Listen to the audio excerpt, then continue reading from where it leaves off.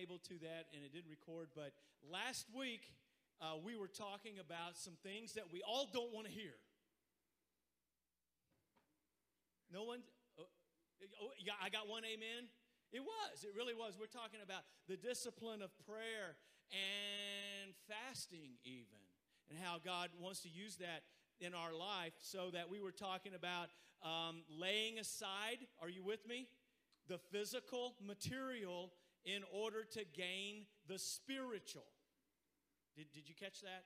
All right, let's absorb this now, because now I want to take a couple of weeks and hone in on that aspect. That's a word that we really don't like, and it's discipline. And do you remember how Jesus kept saying, all you guys, you're giving, and you're doing stuff that is good stuff. In Matthew chapter 6, you're giving, and you're doing it to be seen of people. And I want to tell you, you got your reward. And those of you who are praying, you're praying so other people hear you and see you and think, oh, how spiritual you are. Well, you got your reward. And even those who are fasting, and you look all pitiful and all of that, so people are like, oh, wow, how spiritual they are. Well, you got your reward. And that's it. The only reward you're going to get is people are going to see you, and you might be impressing shallow people like yourself, but God's not impressed. And so he wants to show us the pathway to a greater reward. Amen? In our lives. Okay, so here we go. We're going to start today with a battle within. So find Romans chapter 7, and we're going to read some of this. Can be very confusing if you don't get into it properly. Romans chapter 7. Find that, and we're going to read it here in just a moment. By the way, there are study notes online. If you're on our church Facebook page, there's a link there. If you're on your YouVersion app, you can just go to your menu, events, find Hartville Mo or your location in there. I don't ever have my locator on unless I absolutely need it, because I think that's how they track us. Now, I'm not paranoid. I'm just saying that. Okay, so what I want to do is talk about this battle, because would anyone agree that discipline is a battle?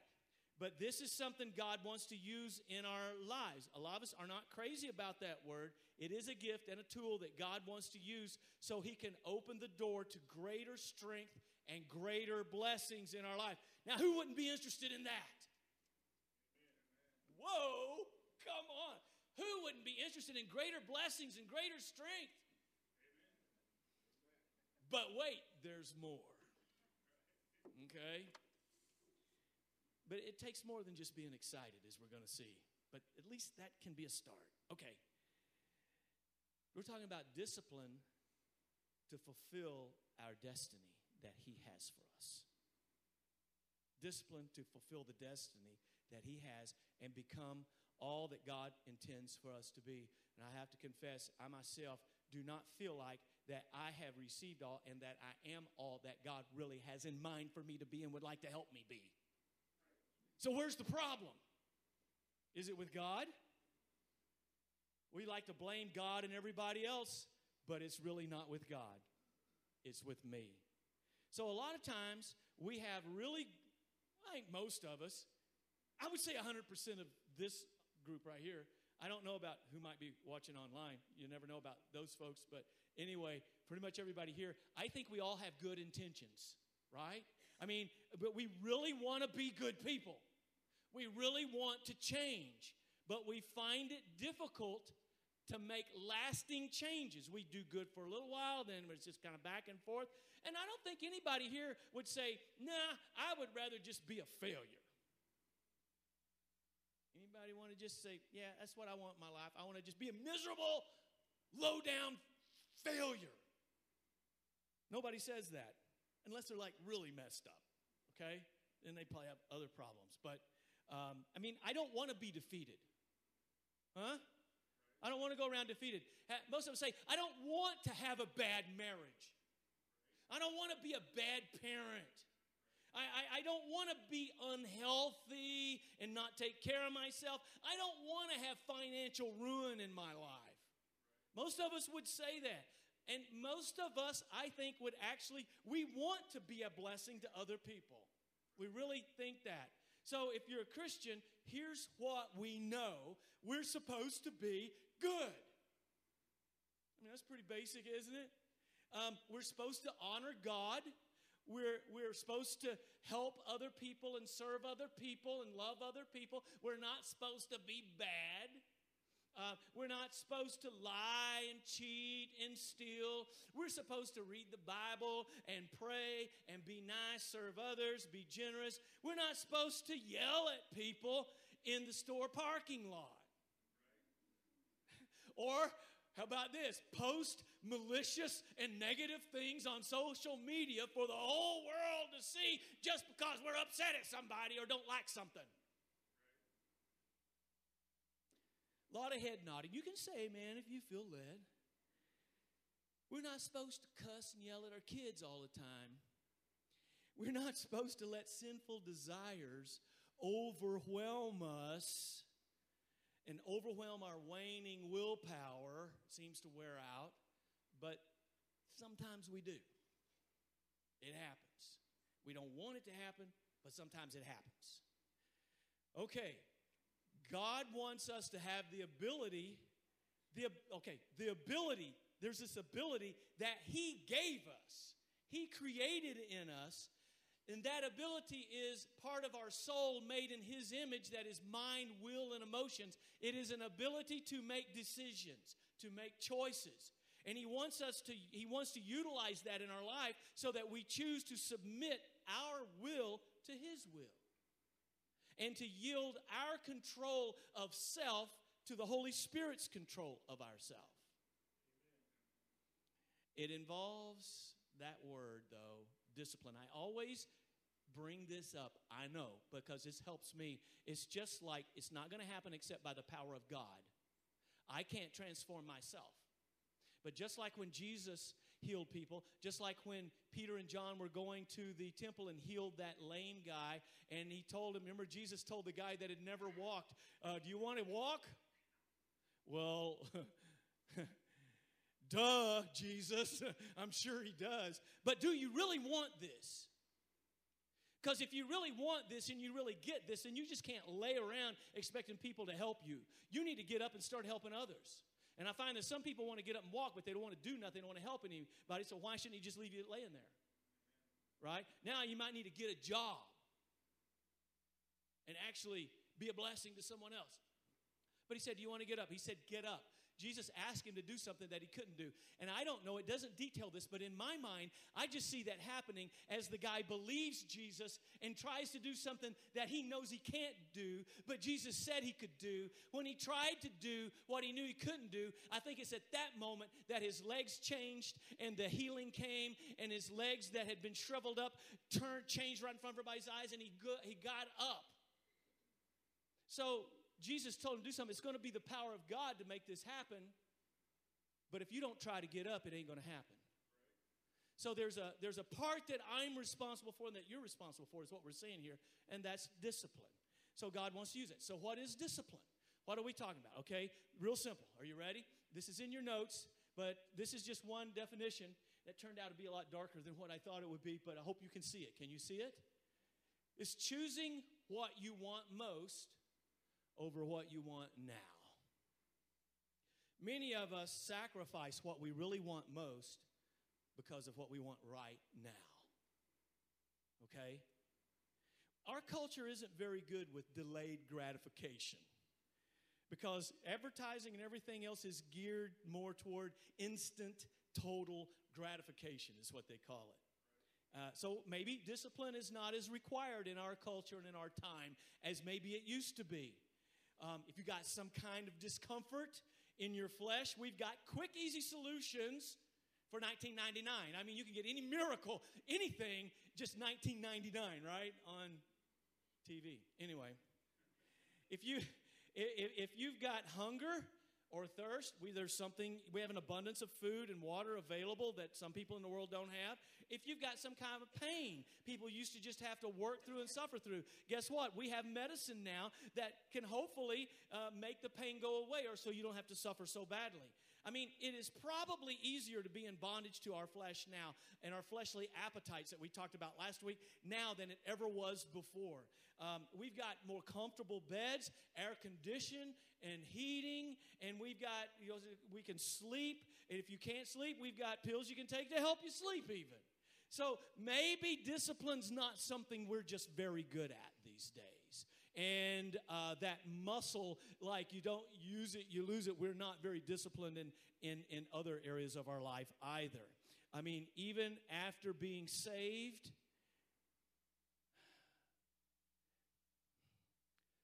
total transformation may not come automatically or immediately. It's just like I prayed and asked God to help me, and everything just started going perfect, and my attitude changed. Everything I still had maybe even more struggles than I had before. How about you? So how's this going to happen in our lives? There's this struggle between the old nature and the new nature, the new creation that I'm supposed to be in Christ. And there might be some things from which we are miraculously and instantly delivered, but I found that most things involve a struggle, and that struggle where I'm learning and I'm growing is where God teaches me. If He delivered me from every one of my weaknesses and problems automatically, I probably wouldn't learn a thing. But it's through that process that He molds me and shapes me and teaches me and forms me into the image of His Son. And that's an ongoing thing, and He probably has a lot more work to do on me than many of you, but I'm just glad He never gives up. Now, can you believe that Paul, the great apostle Paul, also had this struggle? I mean, he had struggles before he came to know Christ, but he changes tenses in this chapter of chapter 7, and this is something that he said he had to deal with. You'd be surprised. How many of us have these struggles? You can raise your hand. You just get into this, okay? Listen to Paul, if you think that you're the only one. And we're going to pick up in verse 15, Romans chapter 7. He says, and I'm reading in the ESV. He says, "For I do not understand my own actions. For I do not do what I want, but I do the very thing I hate. Now, if I do what I do not want, I agree with the law that the law is good. So now it is no longer I who do it, but sin that dwells within me. For I know that nothing good dwells in me, that is, in my flesh." So he's talking about there's a part of me that there's really nothing good. He says, "For I have the desire to do what is right, but not the ability to carry it out. For I do not do the good I want, but the evil that I do not want is what I keep on doing." Can I get a witness from anybody on that? Thank you, Paul, for being real. Now, verse 20 says, "Now, if I do what I do not want, it's no longer I who do it, but I got to face this fact. It's sin that dwells within me. So I find it to be a law that when I want to do right, evil lies close at hand. For I delight," this is me, listen to this, "I delight in the law of God in my inner being." That's there in my soul, my spirit, mind, will, and emotions. There's that part of me. I delight, I want to please God. Verse 22, "But I see in my members," that is, in the different parts of me, "I see another law waging war against the law of my mind and making me captive," or in bondage to the law of sin that also dwells in my members. Then he says in verse 24, "Wretched man that I am, who will deliver me from this part of me?" This, he calls it the body of death. And then verse 25 is the answer. "Thanks be to God through Jesus Christ our Lord." There's the answer. "So then I myself serve the law of God with my mind, but with my flesh," and this is all the flesh can do, "is I serve the law of sin." Now this is just setting us up for the answer that he goes into in chapter 8 of the solution to all of this. But here's what I want to find out. And we're going to probably take about 2 or 3 weeks to go through different aspects of this. So I hope that you hang in there with us and pray, and God help us, amen, because I want to learn this, and I want it to impact my life. I don't want to just talk about it. I want it to do something, amen? All right, so here's one thing that I'm finding out is you need to have passion. You need to have desire, right? But here's what we find out is desire is not enough. It's not enough. There's an intense battle. You see that in verse 15, between two parts of us that still struggle for control. He says, I do not understand my own actions sometimes. Amen, amen. That word understand is the Greek gnosko, which has to do with knowledge and understanding. I don't understand it. I don't get it. So even after being saved and being born again, trusting Christ by faith for salvation based upon what he did on the cross and the power of his resurrection, even after that, and the Bible says when you're saved, you pass from spiritual death to spiritual life, right? Ephesians chapter 2, verse 1. Even after passing from death to life and after becoming, remember 2 Corinthians 5:17, that if you're in Christ, you're a new creation. Old things are passed away. All things have become new. Remember that? Even after that, Peter tells us that we become a partaker of the divine nature. Well, what about my old nature? What about that old me?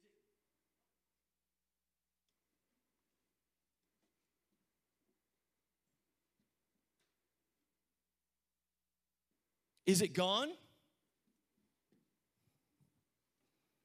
I'm not going to let technology get in our way. It's supposed to help us, not get in the way. Is it gone? What about that old nature? Is it gone? Huh? Are you made perfect? I better preach fast before this one wears out. Let's go. If it is, then why do I keep struggling like I am? So here's the deal. We have this new life in Christ, but we still live, even though you're a new creation in Christ, you're a new person in Christ, you pass from death to life, we still live in this sin-cursed flesh and in a sin-cursed world. If you read back in Genesis chapter 3, after Adam and Eve had sinned, there was a curse came upon this whole heavens and earth, right? Things don't work perfectly like they were created to. Sin brought corruption and dysfunction, and the flesh was cursed. And we've all inherited that nature from Adam and Eve. And so as Paul explores this struggle, his object isn't to give anybody the idea that we're to be a split personality, just as long as in my mind I want to be good, I just can't be good, so it's okay. That's not what he's saying. If you understand this properly, it'll show you a pathway to victory. Now, the intentions that Paul describes are always very good.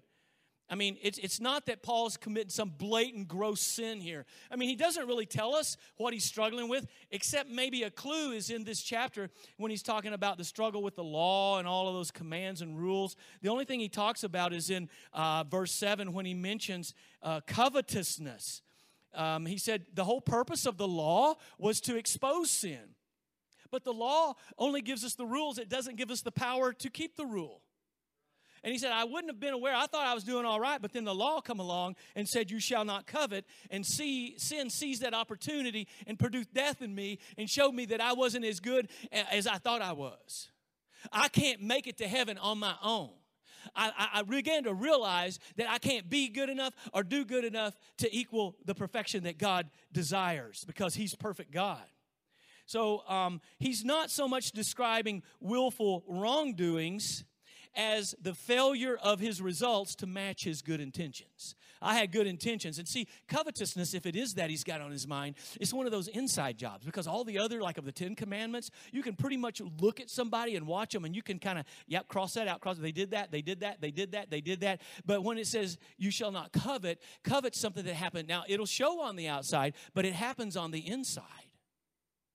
I can't see you coveting in your heart. And that's what that command is unique because that's what it's about. It's about something you do in your thoughts and in your heart. And so he may have think I'm pretty perfect, but then all of a sudden that come up and he realized, no, I'm not. I realize I need help. My good intentions don't match the results that I'm getting. And the fact is, in verse 16, he goes on to say, now, if I do what I do not want, I agree with the law. The law is good. It's not the law's fault. It just exposes the fact that I'm not doing what I want to do. I'm not doing what God wants me to do. The law exposes it, but it doesn't have the power to deliver me. So here's what we like to do. We like to compare ourselves with other people all the time, don't we? Well, how I'm doing, I just start looking at it, comparing myself to other people. And that's one reason we like to run other people down and drag them down because it makes us look better. But the thing is that's not what God says he does in judgment. He's not going to compare you with other people. When I compare myself with the perfection of God, I realize I fall short and I despair. That's what Paul's doing here. Sinful thoughts will come. And if I go around trying to say, I'm not going to think a bad thought, I'm not going to think a bad thought, I'm not going to think a bad thought, my last thought was bad thought.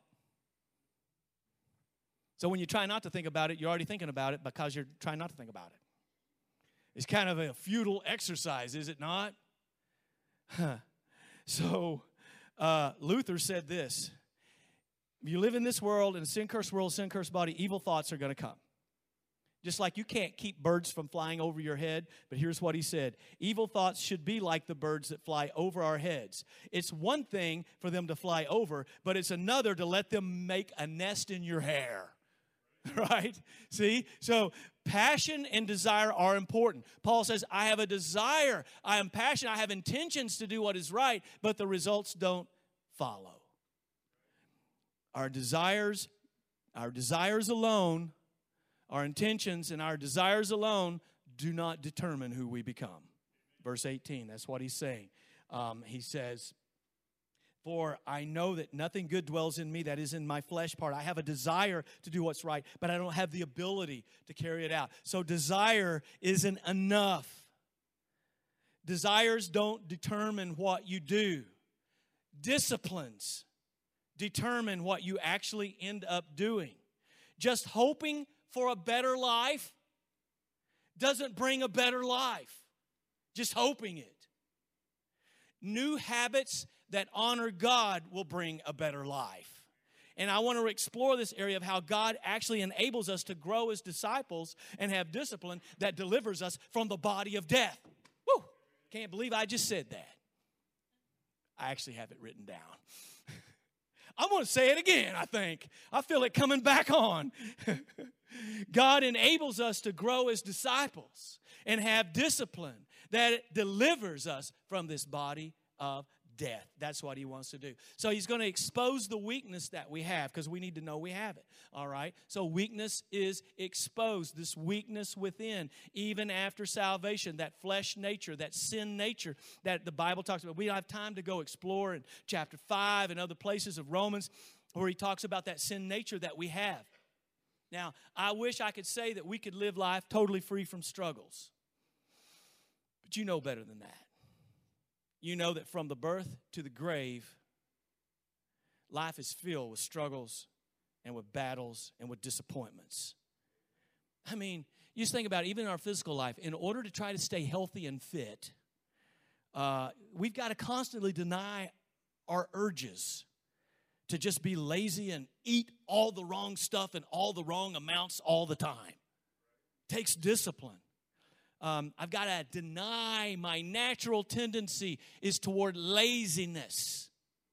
Right? That's what I naturally would do. So it takes a little discipline just to keep going. If you're going to try to exercise, you just don't, there's a lot of days during lunch, I would rather just eat something and take a nap. But there's some days I actually exercise that ability to choose and say, I'm going to wait on that, and I'm just going to do a little exercise here.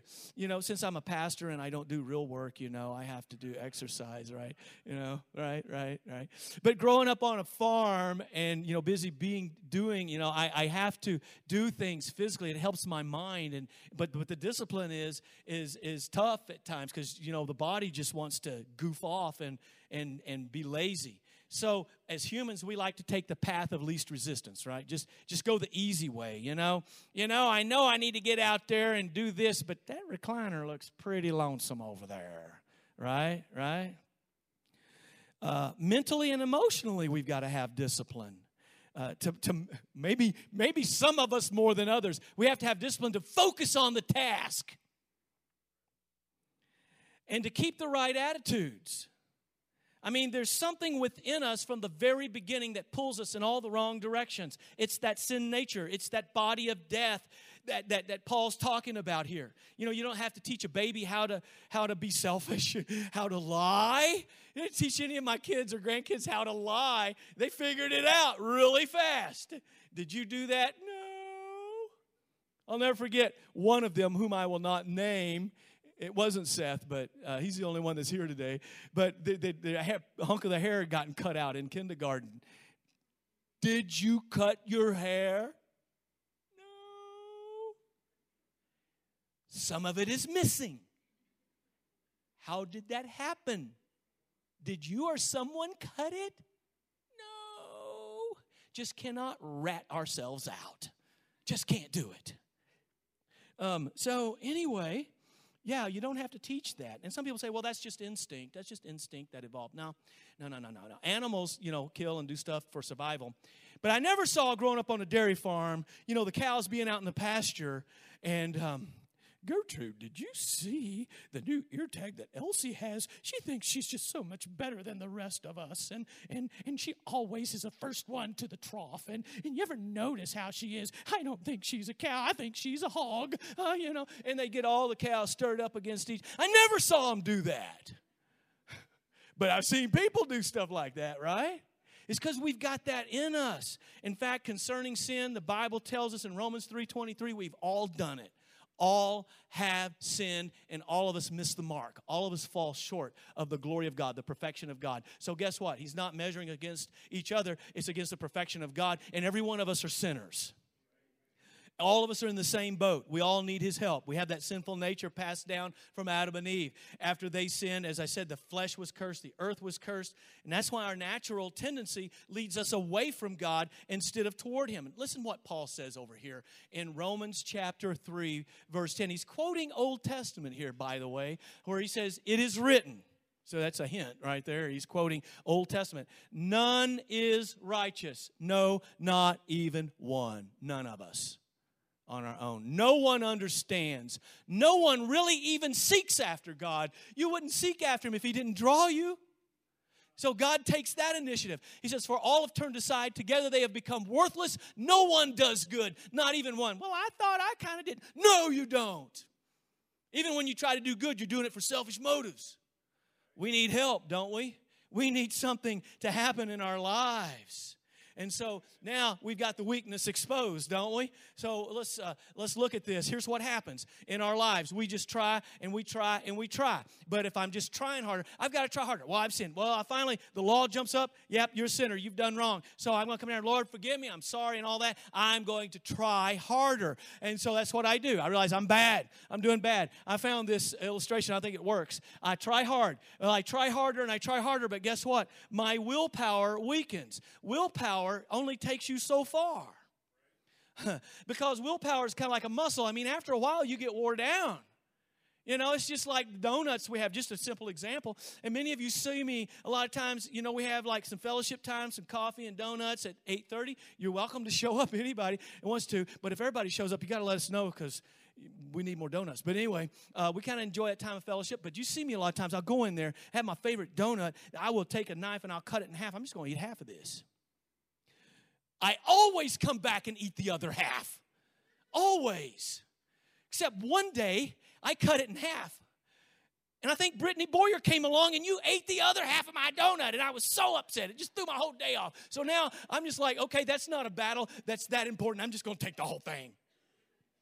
I got to hang out with the teen class today, and I just enjoyed that so much, going through our lesson, which is kind of our lesson, D6 classes. So the parents and students and everybody kind of on the same lesson. So and they even have Bible readings. We have books you can take home that have devotionals. I've got an app that you can pull it up on, and you can read these verses and do something amazing. You can even talk about it at home among yourselves. Instead of just one time a week, talk about it when you're not together in different classes. I think if we just do that, it would be amazing. Okay, well, anyway, it's just a little thought there. But anyway, we're talking about thinking like Jesus, having our minds transformed, right? D6 classes, yeah, that's it. And so this is why, but even willpower is not enough because our willpower wears out. We'll do okay for a while, but after a while, man, that donut is talking to me, and I might do good this week, but after a while, it's like, forget it, right? So you do good, you do bad. So willpower weakens, and then you fail. And then what? Guilt and shame. Oh, woe is me. I messed up. And then so guess what? I'm going to try harder. I'll try harder again. I do okay for a while. I go back through the cycle, and it just keeps happening. So we need something to take place in our lives. And so we're going to start talking about the strength that is expressed. That's what Paul's trying to get us to. So coming to God by faith, it involves submission. So when you come to God, the only way you can come to Him is by grace through faith you are saved. He says in Ephesians chapter 2, verse 8. So the way we receive God's grace, that's what God has done for us that we couldn't do for ourselves through Christ. The way you receive that is by faith. That is not just believing it's real, but by trusting, submitting, and relying upon Him completely. Not my own works, not my own goodness, but I'm relying upon Jesus' works and Jesus' goodness and Jesus' payment for my sins on the cross and Jesus' resurrection to transform me. I'm trusting totally in that. So you submit. I submit that I can't do it. I bow myself and I trust Him completely for salvation. But now then this is followed by discipline on our part to make decisions by the same faith.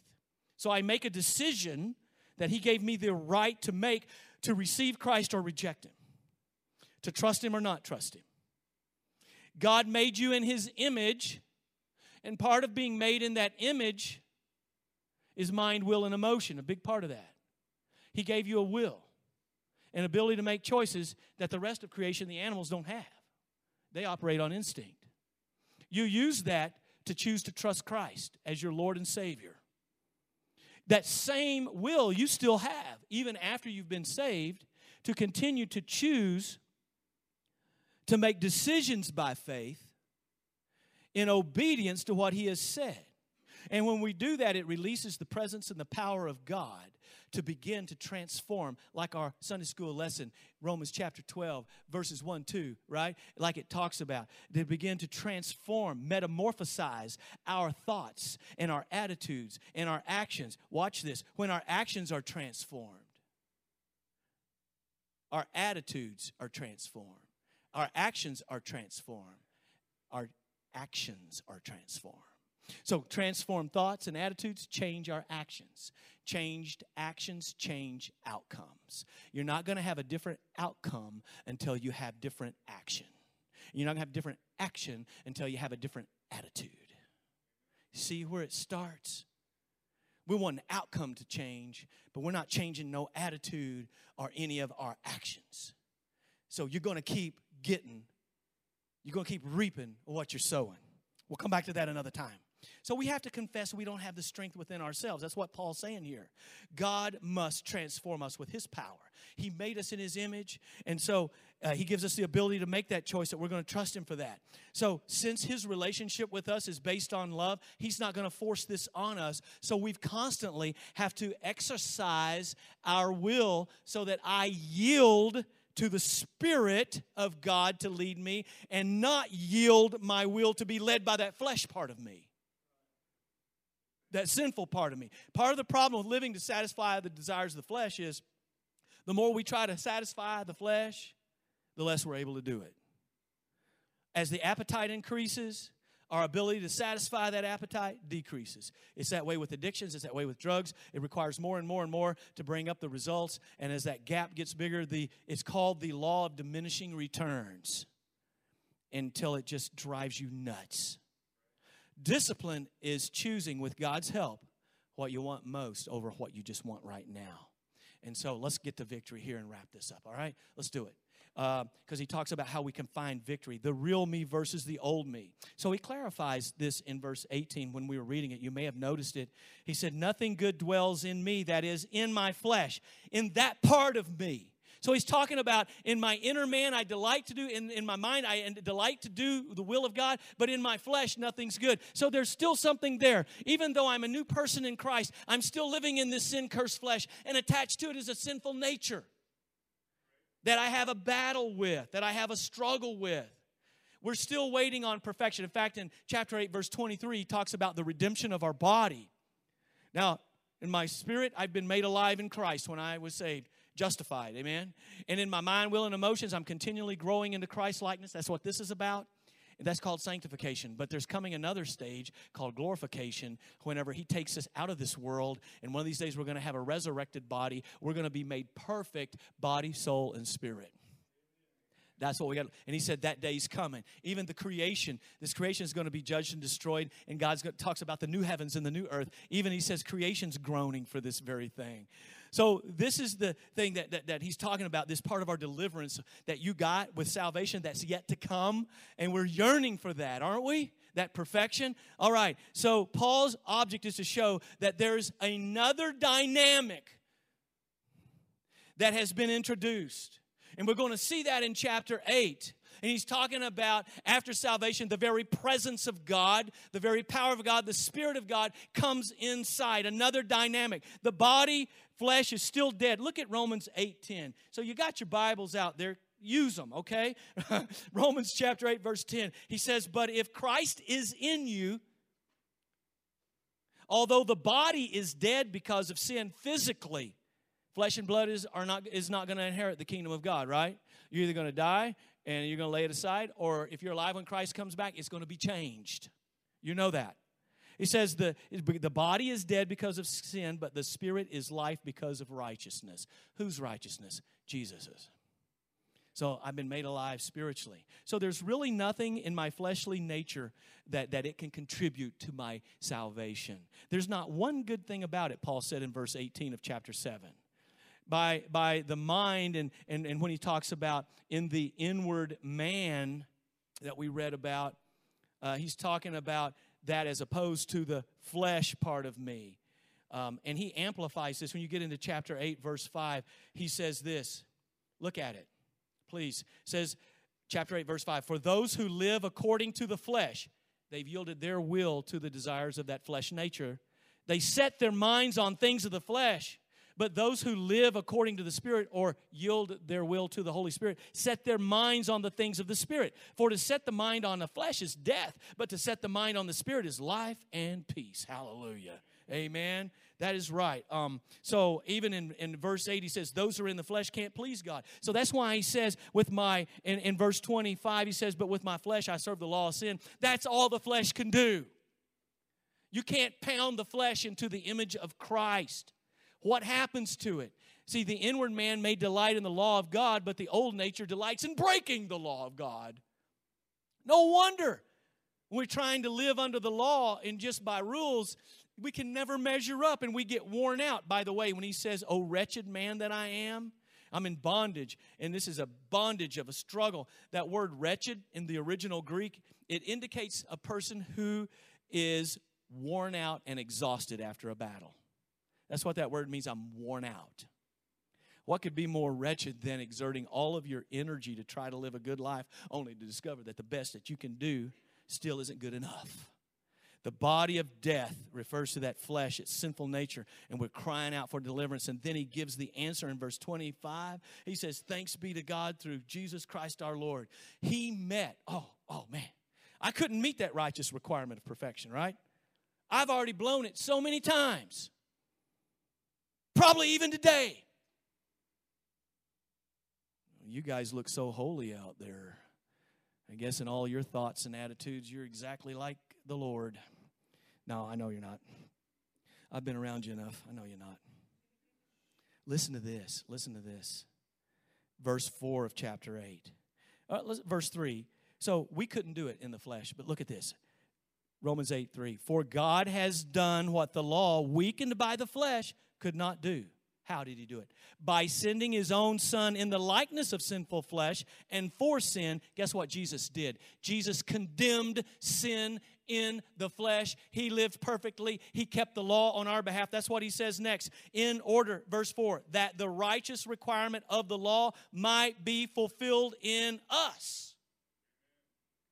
He fulfilled it for us. So when we trust him and we're in Christ, Christ did what we couldn't do. He kept and he fulfilled the righteous requirement of the law on our behalf. So there's hope for my sorry self now. Amen. And there's another part of this, who walk or live not according to the flesh, but according to the Spirit. This is the key for this actually starting to realize itself in your life. And to surface in your actions, is that you're led by the Spirit, not by your fleshly nature. One of these days, that fleshly nature is going to be gone, and we're going to be forever perfect in heaven. But while you're here on earth, You're going to have to battle with a sin-cursed flesh nature, and you're going to have to battle with a sin-cursed world around you and sinners that you have to live around. So we're going to need help, and that help is in the presence of God and the Spirit of God, because we can now live in the power of the Holy Spirit in our inner person, in our inner self, which controls the outer self. What controls my outer self? It's my inner self, the mind, will, and emotions. So whenever the Lord's in control there, so it's through the power of the Holy Spirit. What happens to that body of flesh? What can we do with it? You can't redeem it.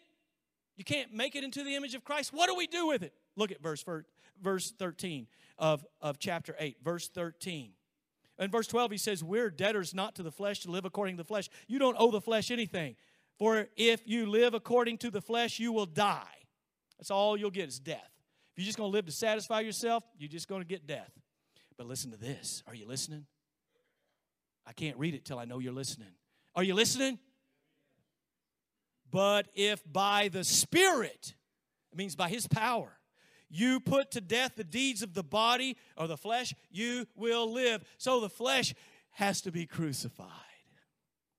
I die to self so I can live in Christ. That's the power that He wants to bring into us. So this is the same conflict, by the way, as we wrap this up, that Paul mentions later on when he's writing to the Galatians. Remember, in Galatians chapter 5, verse 17, he says this, the desires of the flesh are against the Spirit, the Holy Spirit. You ever experienced that? You know what we're talking about? The desires of the flesh. I still have this. Is against the Spirit. The desires of the Spirit are against the flesh. For these are opposed to each other to keep you from doing the things that you really want to do, because I really want to do good. But desire is not enough. It's going to take something else. It's going to take the power of God. How am I going to have the power of God then if it's available? How come I don't always have it? Well, let's back up. He's explaining something that he's already said. We need to have it explained to us. In verse 16, he says, but I say, walk by the Spirit, and you will not gratify the desires of the flesh. Walk by the Spirit. That means to live by the Spirit. You yield control of how you're going to live to the way God wants to live and to the power that He wants to give you. And when you yield yourself, you won't be bondage to that fleshly nature. That's how. It's like there's a toggle switch in your mind. Remember, I've given this illustration before. You ever see a spring-loaded toggle switch? It's like spring-loaded to off, and you have to push it up and hold it, because if you let go of it, it's spring-loaded, it'll turn off. You hold it up, and whatever you're doing runs, and you let go of it. Well, our mind is like a spring-loaded toggle switch that's wired toward the things of the flesh. We've had a lot of training of just living for the flesh. When we get saved, we're given a new life in Christ, but guess what? That thing in our mind is still wired toward the flesh, and what happens over time is the Holy Spirit begins to rework it and rewire it so that it's spring-loaded toward the things of the Spirit. As you grow as a Christian, all of a sudden, see, now once I get saved, boy, it took a little bit of effort, to yield myself to the Holy Spirit and to walk according to the Word of God. I had to put a little pressure there constantly. But as I grew in Christ, guess what? Something amazing happened. The Holy Spirit helped rewire that, so now it's spring-loaded toward the things of the Spirit.